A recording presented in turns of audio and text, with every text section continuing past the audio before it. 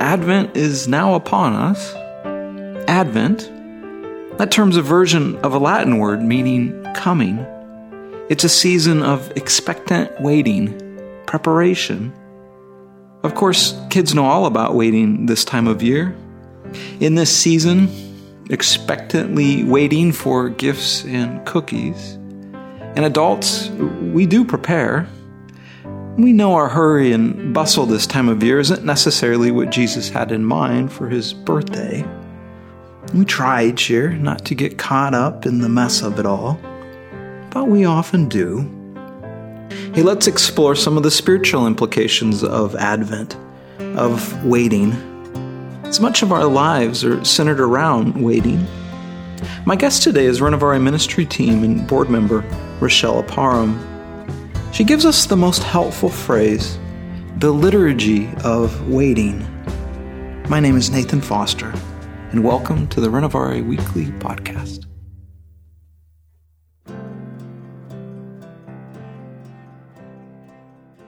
Advent is about waiting, but what do we do with that now?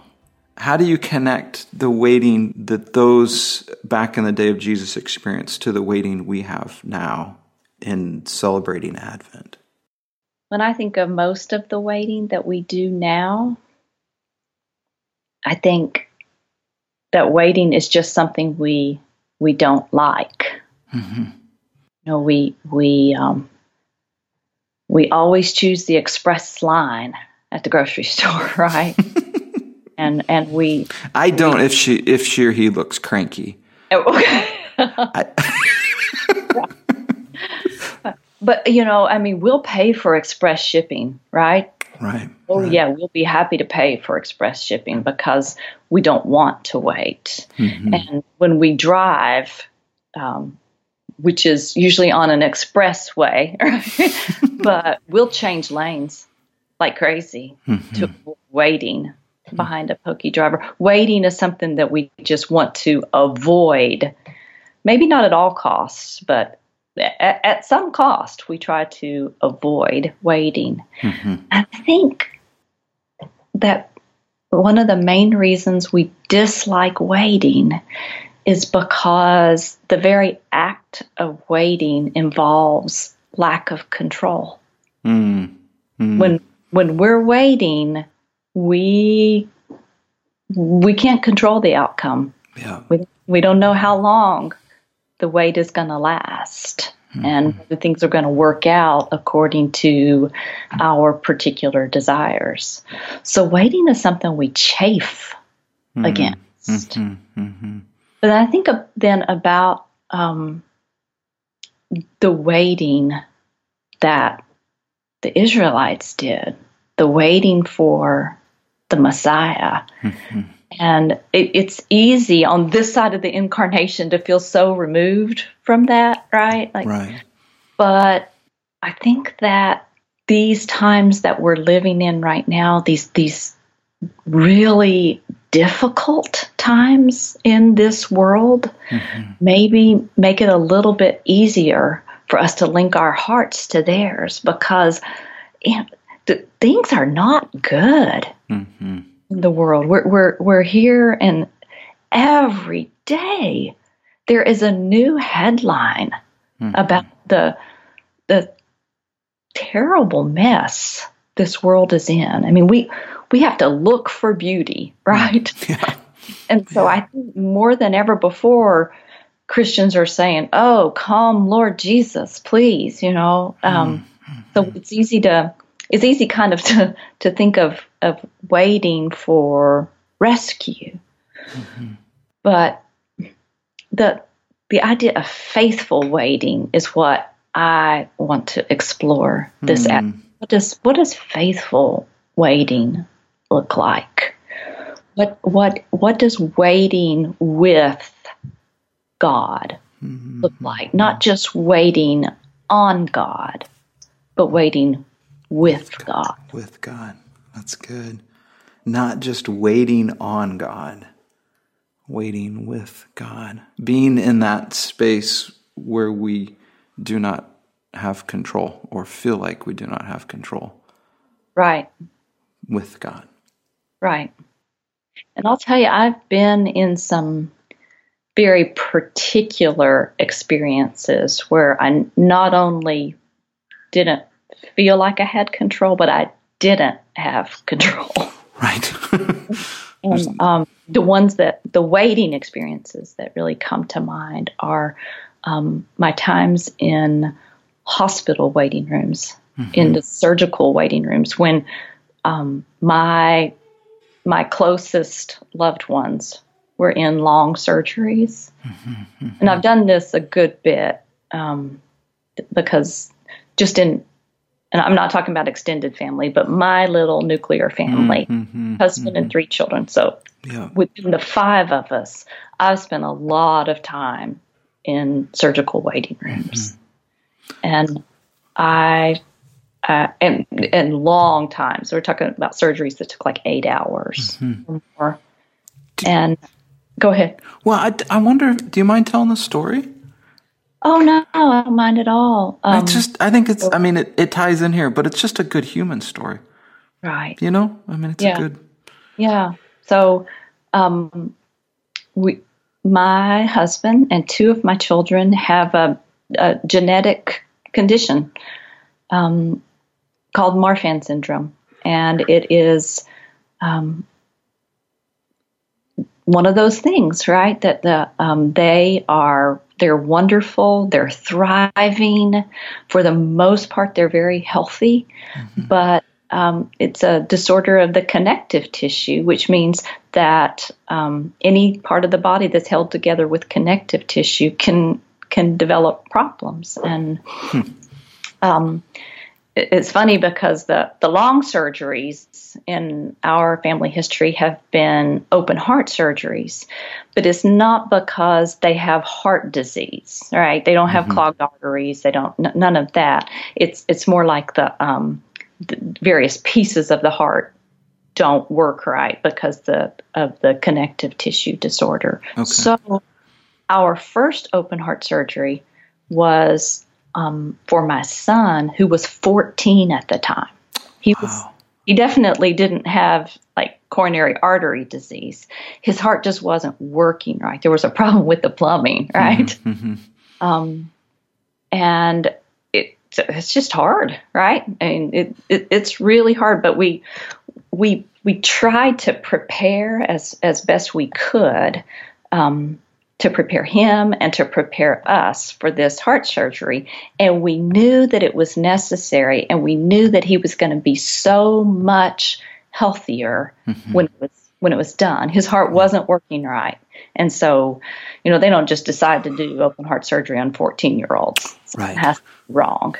So his heart wasn't working right. And I'll never forget the day of his surgery because I felt like I had it all together. You have all these instructions that you follow to the letter, and you go to the hospital, and you're back there with the patient as they're prepping him. And the minute they rolled him out of the room, it was like, what about me, right? I'm like, surely I'm supposed to go into the operating room and be able to call the shots.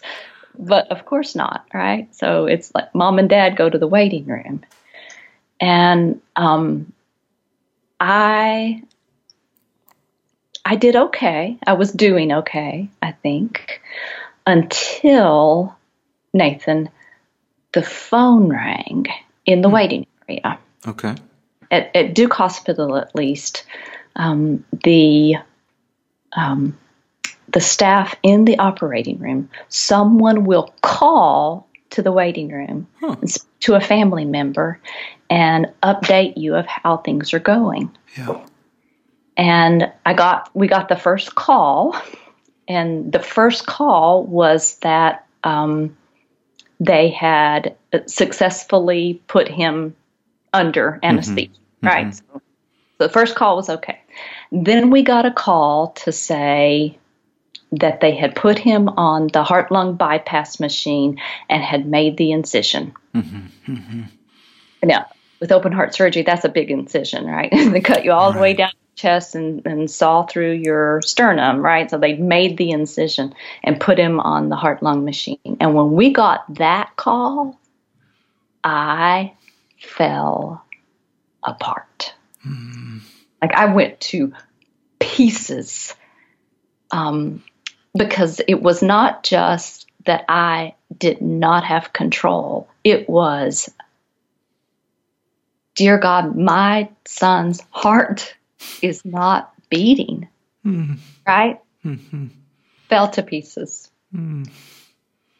But here's the first thing I learned about waiting. In that moment, when I fell to pieces, several of my closest friends had gathered there with us. They had come to wait with us. And they had brought food and drinks and were sitting in a circle just being there with us. And when I fell apart, one of them grabbed my hand and said, "Let's just pray right now."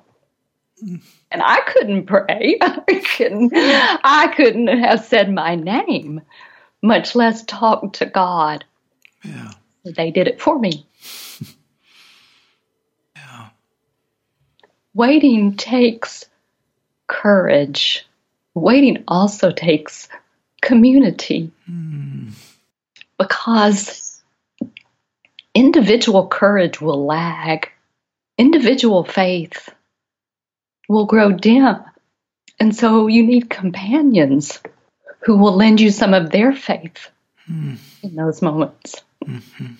So that's what my friends did for me. This has been almost 10 years ago, and I still get teary. That just the thought of their picking me up and picking my son up and putting us there in the hands of God, right? Yeah. We like to think that we can carry ourselves. I think waiting when we are not in control, waiting helps us remember that we can't carry ourselves, that we need God to carry us, and that we need to hold one another. Yeah. Yeah. That's the first thing I learned about waiting in the waiting room. And maybe just to inquire, your friends, did they have brilliant words to say? No. They had simple words to say. I didn't need brilliant words. Yeah. I need someone to hold my hand. I needed someone to remind me which way was up. Yeah. That's beautiful. I'll tell you what happened next in the waiting room that was surprising, because I didn't know that this was the way that it went, right? On that first surgery. Not only did we get that call to say that, the anesthesia had taken, and then we got the second call to say that they had opened him up. Throughout the day, we got calls. And it's a wonderful practice.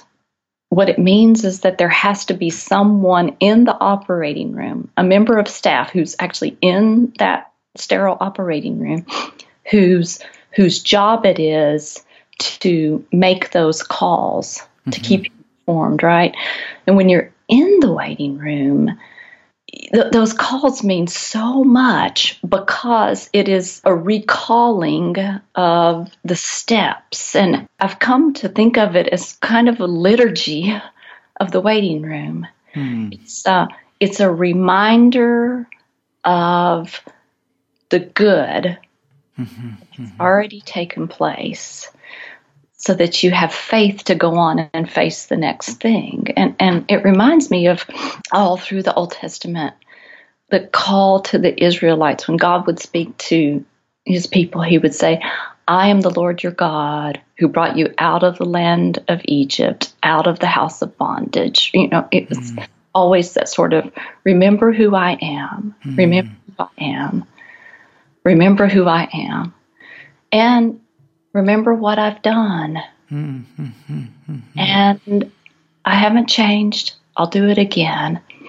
And as I think back on those experiences in the waiting room, I realized that that's kind of what those calls do. Remember, we were taking care of your loved one.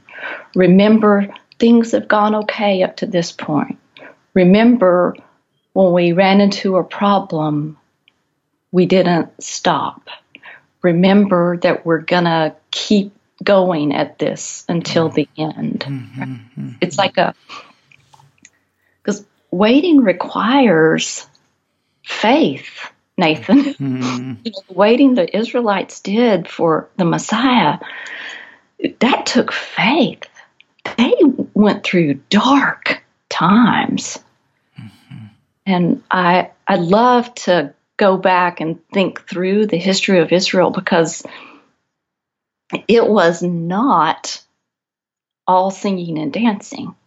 Right. It was dark. All moments, right? It was dark. It was hard. It was over and over the things they went through. It was bondage. It was exile. It was destruction. There was so much darkness. And yet they would remind themselves, and God would remind them that he had brought them out of the land of Egypt, out of the house of bondage. And he hadn't changed.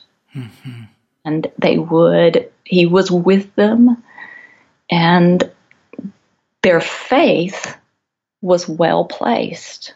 Yeah.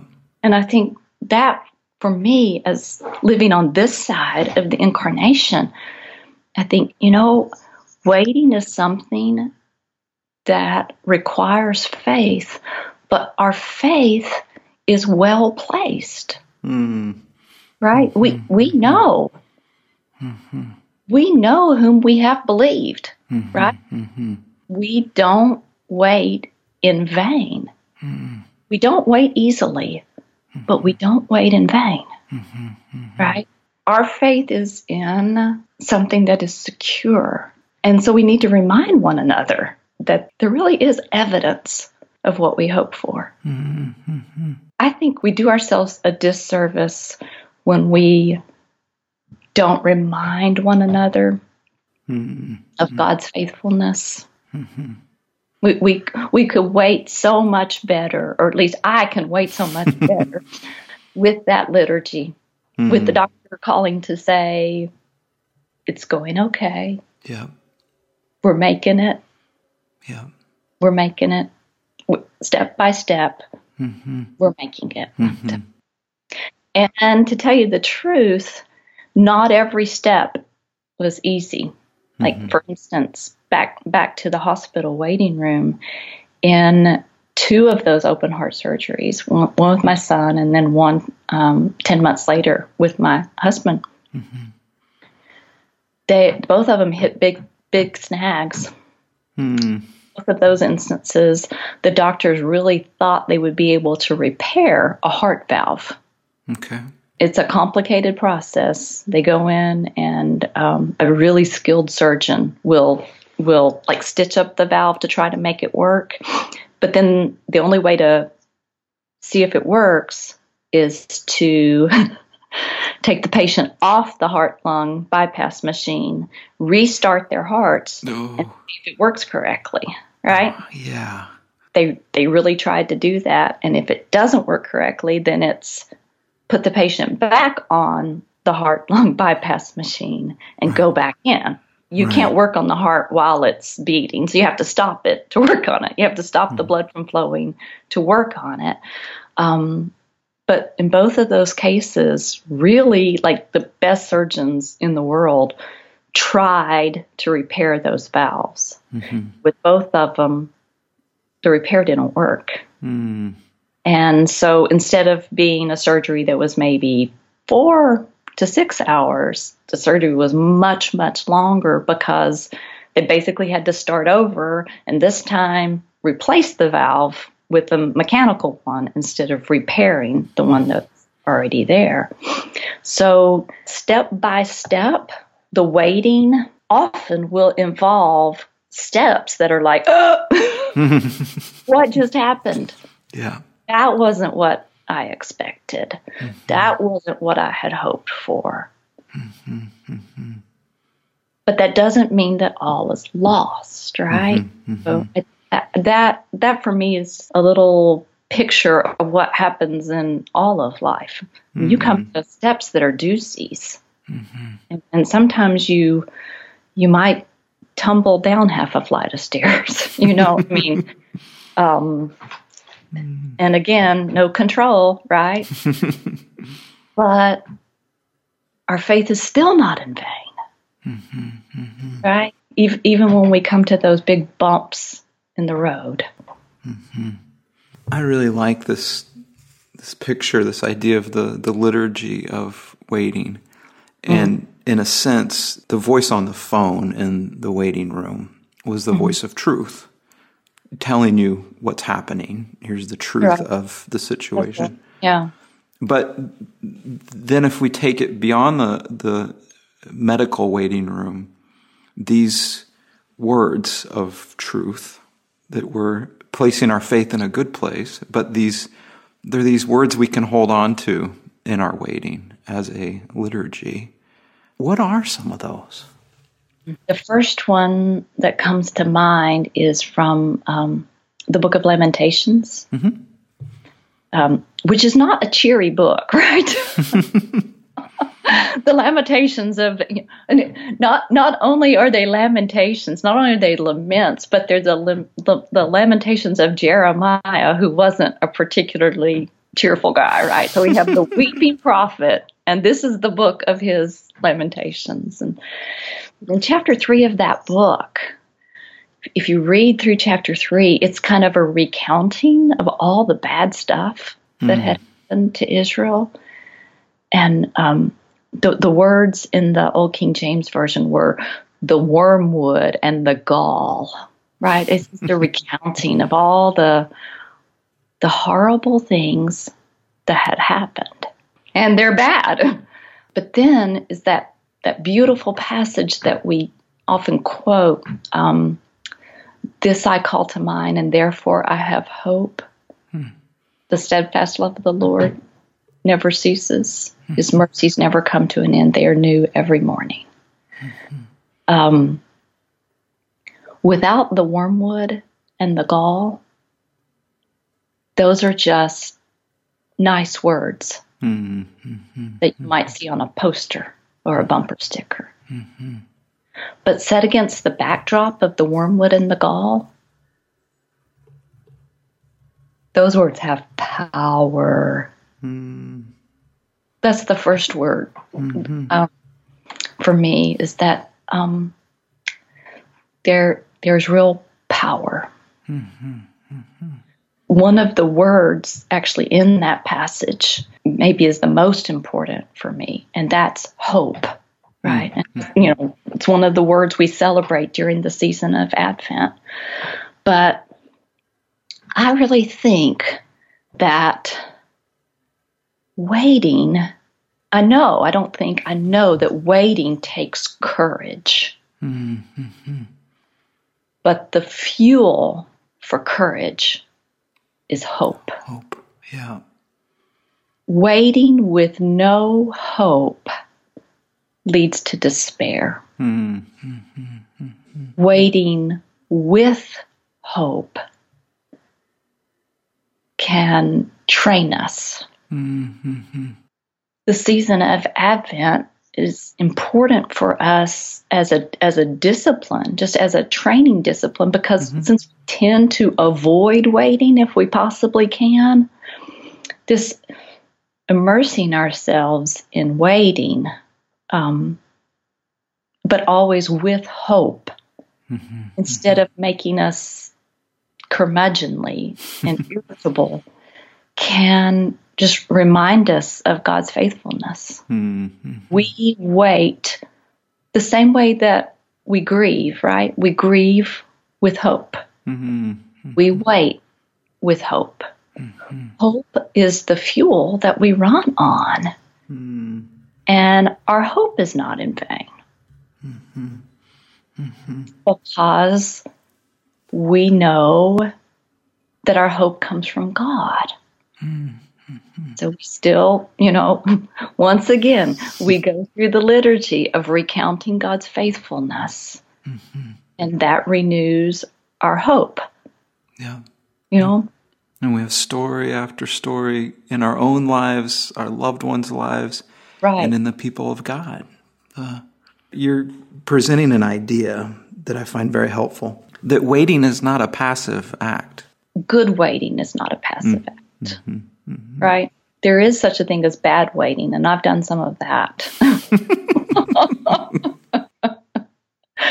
And you can try to wait passively, and people do it in various ways. They entertain themselves away from it, Mm-hmm. right? Mm-hmm. Or they medicate themselves away from it with alcohol or whatever, Mm-hmm. or they just want to sleep through it. Mm-hmm. Wake me up when it's over. People do things to numb themselves. Mm-hmm. But good waiting is not passive. Mm-hmm. Mm-hmm. Good waiting is done with continual, hopeful anticipation that really does require community, I think. Mm-hmm. Mm-hmm. So, yeah, the courage, faith, hope, and then bringing others into the waiting with us, mm-hmm. giving them a chance to pray when we can't pray. Right. And giving them a chance is funny because a few of my friends have gotten a lot of chances. And there's one in particular. There's one friend in particular who is an amazing person. She actually has a PhD in nursing. Mm. Right? Good friend to have when you have medical issues. Exactly. But she also has an honorary doctorate in waiting with people. When our son was in surgery, the surgery took a long, long time, and she waited with us until the end of it. And then actually waited with us and went back into the recovery room with us and told us what to expect. And then when Jack had open heart surgery, his first one didn't start until later in the day. Your husband, Jack. My husband, I'm sorry, yeah. And it didn't start till later in the day. And then it, as I said before, there was a bump in the road, and it lasted a long time. In fact, the surgeon came out to tell me that it was over. You know how they do, just like on TV, when the doctor actually wearing the scrubs. That didn't happen until just after midnight. Oh, wow. So it was a long day of waiting. And when he came out to tell me, the waiting room was empty. Every other person had gone home except this one friend. And she stayed with me till the end. That's true friendship. And that's important. That's a sister in Christ who knew that I needed her. And she was faithful. God had gifted her in this very particular way. And then she blessed me with the gift that she was given. And I think that's what we can do for one another, Nate, because all of us are waiting for something. It's rarely as dramatic as being in the hospital waiting room. But people are waiting. People in our lives, people are waiting to be healed. People are waiting to be reconciled. Prisoners are waiting to be set free, right? People are waiting to return to their homeland. People are waiting for hard things. Women who long for children are waiting to have a baby or to be able to adopt a baby. People are waiting all the time. They're waiting for news. They're waiting for healing. They're waiting for reconciliation. But God has gifted not just my friend with a PhD in nursing. He's gifted me with something to give. Mm-hmm. He's gifted you. He's gifted all of us with something to offer those who are waiting. Mm-hmm. And if we're all willing to give what we've been given, then we wait together and all of our faith grows. Mm-hmm. Mm-hmm. I was thinking about, this is a very abrupt transition, so bear with me. It's good. Bungee jumping. Okay? Right. When I was younger, I bungee jumped a couple of times. Oh, boy. And that's faith. Well, it's just stupid. But the worst part to me was not when you fall. It was after you fall and you go back up, you're suspended midair for just a moment, and then you fall back down again. Does that make sense? Oh, right. So it's like you've gone down, you go back up, and then there's this moment where you're just kind of free floating, boom, and then you go back down again. It's that kind of liminal nothingness space, suspended midair. You know what just came, and you know what's coming next. It's that waiting moment. And I almost think of our earthly experience is that. We know what's coming next. Right. But here we are, just floating for a split second in the big scope of eternity. Right there. Yeah. Remember how Dallas Willard used to say that we needed to look at things through our 10,000-year glasses, right? Yeah. But man, we need each other to maintain perspective, especially in hard times, because when you're in the middle of something really tough, it can seem like it's taking forever. It can feel like that's all there is. So, but that's a great, I'm going to hang on to that mental picture. But this waiting that we're doing is actually just a little while. Just a little bit. This is very helpful. The idea of bringing others into that, honoring people by letting them into these spaces we're in, and then stepping out of ourselves to be with others in their waiting. But the liturgy of waiting, these words, there's so many of them for us to kind of hang on to.